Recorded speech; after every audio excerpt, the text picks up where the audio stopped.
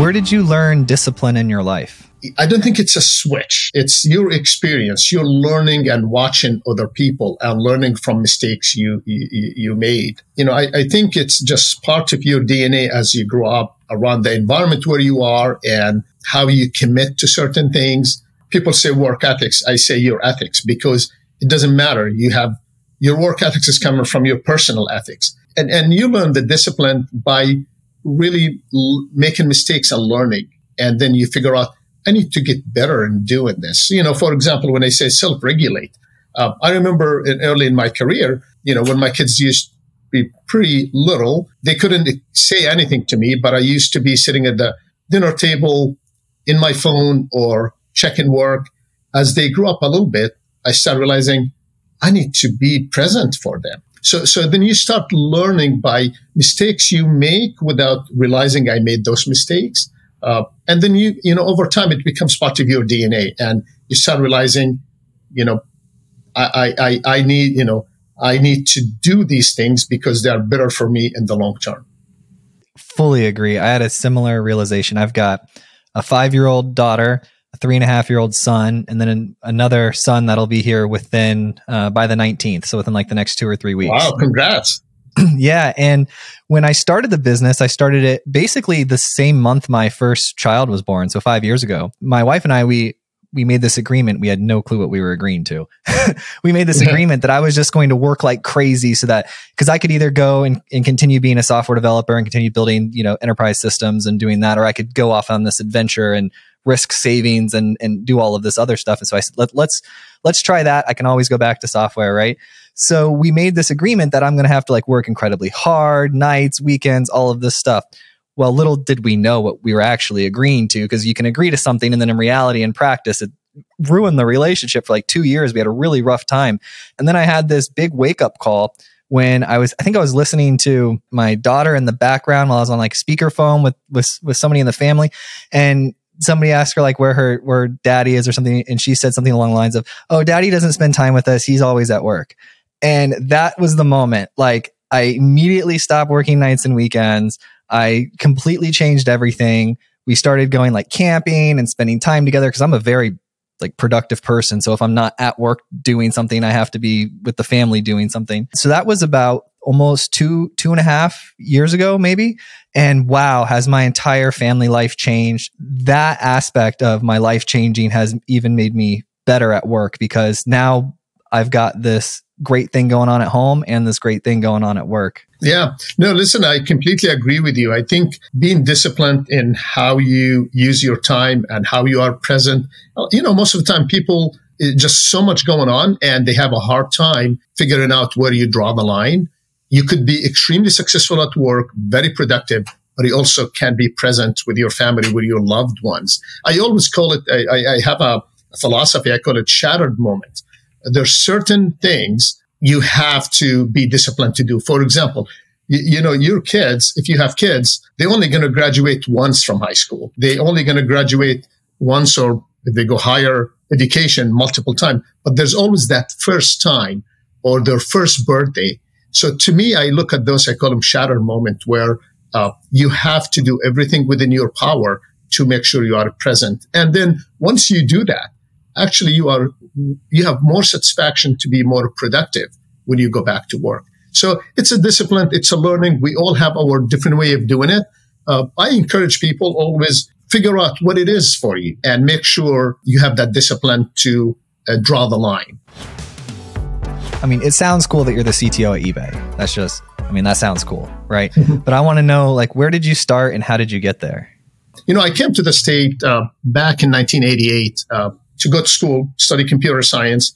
I had no interest to continue living in the States. My point was, I want to get my education, get my computer science, and go back. I came from Jordan, and as I start living in the state and met my wife a couple of years after I graduated, sometimes it's very hard. You don't plan things. Just opportunity pops in front of you and you take advantage of those opportunity. And as I continue my education and figure out, wow, there's so much opportunity being in the state, being in Silicon Valley. I've been, the last 30 years, spent my time in Silicon Valley.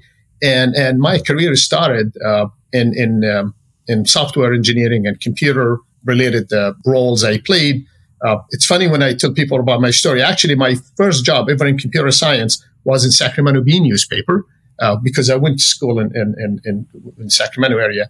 And then from there, just, I had a lot of ambition and I have a lot of interest to grow and learn. Fast forward, the rest is history where, I look at where is the opportunity for me, and I moved around multiple companies, multiple startups since, and ended up, I would say in 2003, joined eBay. eBay was a rocket ship at the time, and spent around 8 years within eBay. Then from eBay, I went to spend 5 years at Twitter. Then I thought by that time, okay, 5 years at Twitter, it was amazing. It's a rocket ship, amazing growth personally and impact across the world. And I decided, okay, maybe I slow down. My wife told me, you are a workaholic. There's no way you're going to slow down. Actually, 9 months into it, I was extremely bored. And then I started looking back. I said, I want to get back into the field. And I had the opportunity to go to different companies. And I decided to rejoin eBay. And I'm glad I did. It's been an amazing journey in my second stint at eBay. What's the culture like there? What do you value? It's funny. People ask me, why back to eBay? You have opportunity. You could have gone in many other places. One of the aspects that what drew me back to eBay is the culture. I would summarize the culture of eBay. In its core, it's extremely healthy and it's centered around our customers. When you talk to anyone at eBay, always you hear the purpose of the company. And that's actually drive the culture of eBay. It's centered around customers. We push for a culture of transparency. We are proud of a culture of learning where people can join the company and learn and move around. So if I would summarize, it's a culture that's centered around customer value, centered around the customers, around learning, culture of transparency. Of course, like any other company, we have challenges and we have area we have to deal with. It's a big company, but in its core, it's an extremely healthy culture.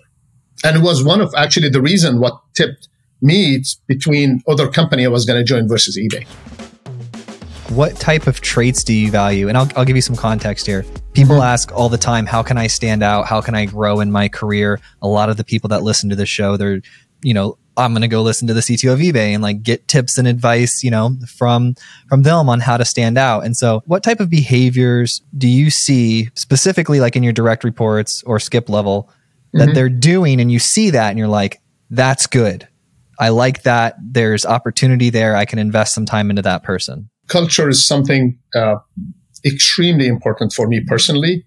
And it's the foundation. It's the foundation of anything you do. Many CTOs I talk to and many technical folks I talk to, sometimes they're tackling technical challenges through technology. My philosophy is you build the right culture, a lot of good things will follow. There's 4 areas I always pay a lot of attention to. One, customer. Customer is the center of gravity of everything we do.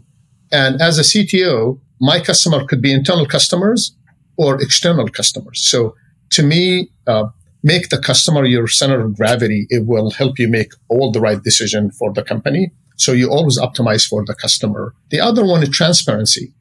I always call, if you create a culture of transparency, as a byproduct of that, there will be a lot of trust across teams and organization and membership. And it will eradicate a lot of bad behavior or politics across the organization. The third one, ownership. Ownership and a pride of what you do. It doesn't matter if you are a software engineer, if you are a network engineer, if you are a security engineer, have a pride and be the best at what you do. And then the fourth one, it's execution and outcome. I think it's important to be able to deliver the right outcome for whatever organization you are doing. So usually I look at these 4 areas, to me are the 4 areas I look at as, when I look at the culture we are building. Transparency is one of the most important one. Have you written at all about this? Not necessarily, but I talk about it all the time. Here's the important things about those areas. They are not things you put in the wall. They are not things you just talk about. You have to practice that. So I think your team is going to emulate your behavior, and your team is going to take those and try to play them in their own way deeper in the organization. And that's how you build the culture. I always say You know you build the right culture when people do the right thing when you are not watching it.